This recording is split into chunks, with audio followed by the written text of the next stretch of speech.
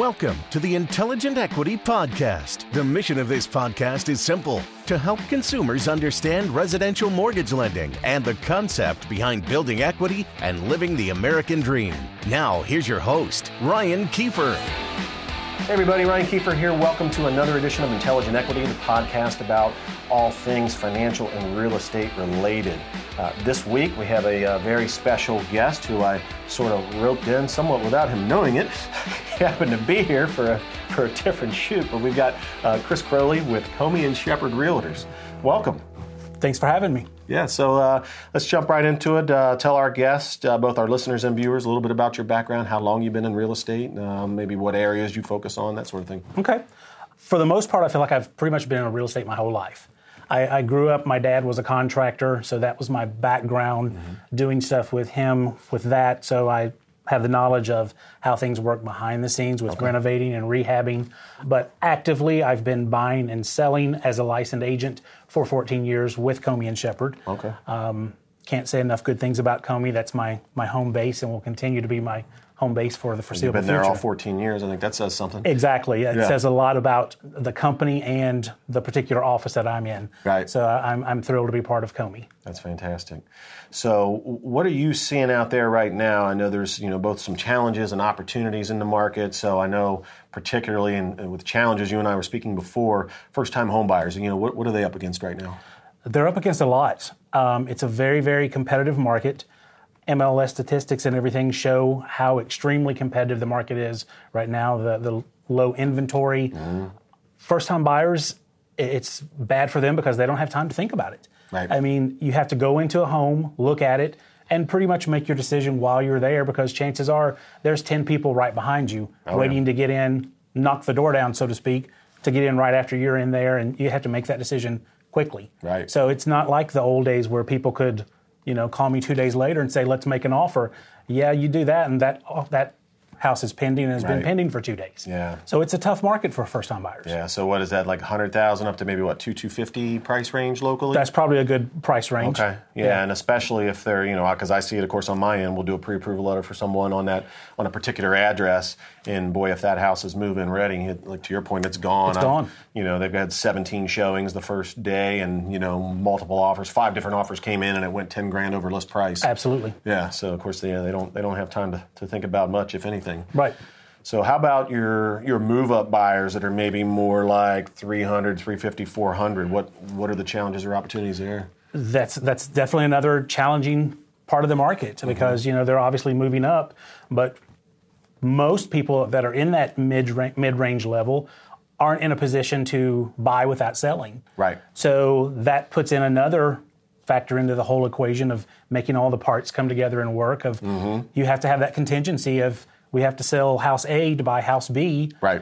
And there's a lot of backroom sweet talking with sellers to get them to take this and reassure them that we're going to be able to pull this off. And because they're running the risk of taking their house off the market, losing those vital first few days of being new listing, new activity, turning people away for, what we hope doesn't happen, but in 30 days, no activity on the other house, we're back to square one. Right. So there's that's the big challenge for mid-level buyers. Right. And you and I have one where that just worked out. We were just talking about closing next week, or we'll have closed by the time this airs, hopefully. But yeah, it's exactly that. Yeah, went in with a contingency, and then luckily theirs went under contract. Yeah, I mean, and that was one that took some sweet talking, I think, on both of our ends. Some reassurance going out to the other side. And luckily, I've dealt with these people. This is probably, I think, transaction 7 and 8 with me, with them. So I could reassure that agent by saying, we've always pulled this off in the past. I don't see any reason why this one's going to be different. And so far, so good. We're headed to close within 7 days, I think. Well, yeah, and in that price range, a contingency can certainly be a good idea so you don't get stuck owning 2 homes like I did a few years ago. As did I. So it didn't go quite as well. It did eventually sell, of course, as they all do. It's a matter of sometimes how far you're going to reduce the price. But, exactly. Just to get rid of it. But, so not a lot of fun. But, it all works out in the end. Typically anyway. So, back to the first-time buyers, here we are in the middle of wintertime here in Cincinnati locally, and And typically, that's a slower time of year.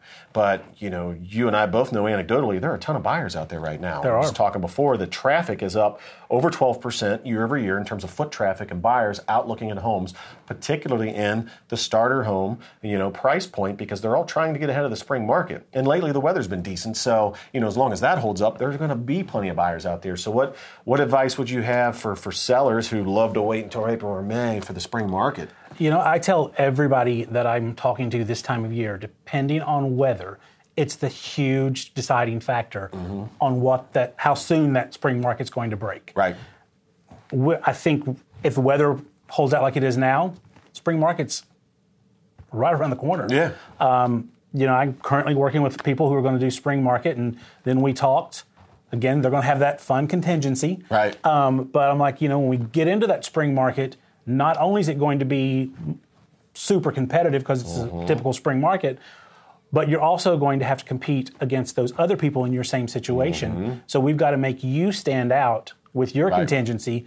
So it's just, the whole thing has to flow together. But the spring market it's already gearing up. I mean, December seems historically, like it's moving up a month each year. Like last year, March was gangbusters as far as closings. That's a month earlier than usually happens. I mean, December historically is slow. Right. This year in particular for me, I scheduled surgery at the end of December, thinking I have my downtime. Yeah. I sold 3 weeks while I was recuperating from surgery. Right. So it's nonstop. Yeah. I have no reason to believe the spring market's not going to do the same thing. I don't think so. And the other thing is too that we've talked about before on here is that your buyers that are out this time of year are typically pretty serious. People aren't out kicking tires, looking at houses for the fun of it, in 30 and 40 degree temps.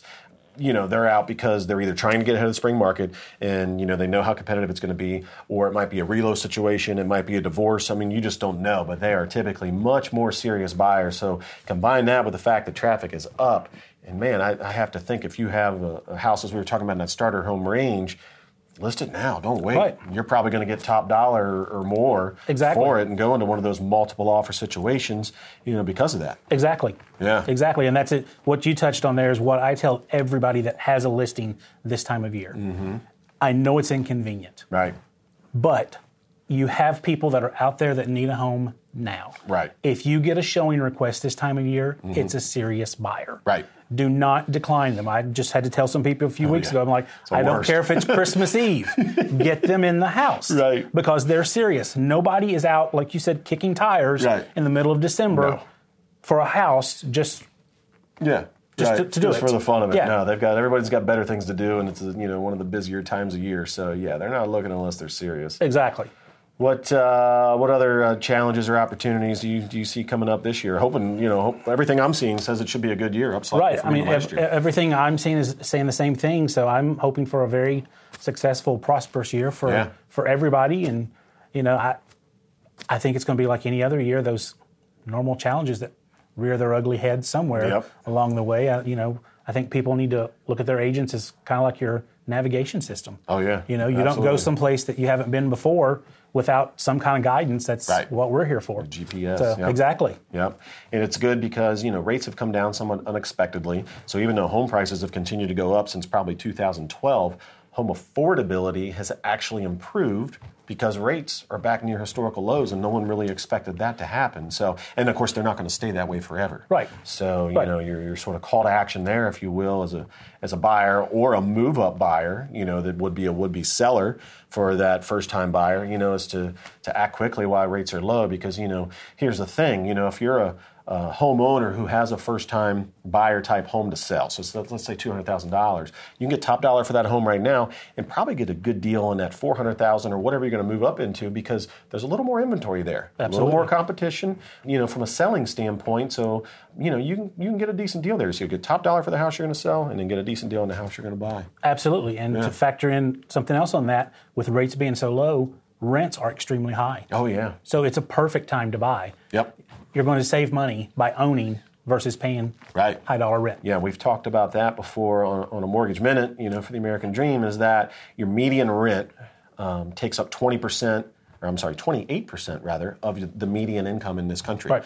Buying a home takes up 17%. It's 11% cheaper to own versus rent right now from a payment standpoint. Now, of course, there's other things, you got fixing up the house and you got maintenance and all that. It's not a panacea, but overall, it's still cheaper to own than it is to rent. And look at it this way, you're paying a mortgage whether you like it or not. It's either your own or your landlord's. Someone else's. Yeah.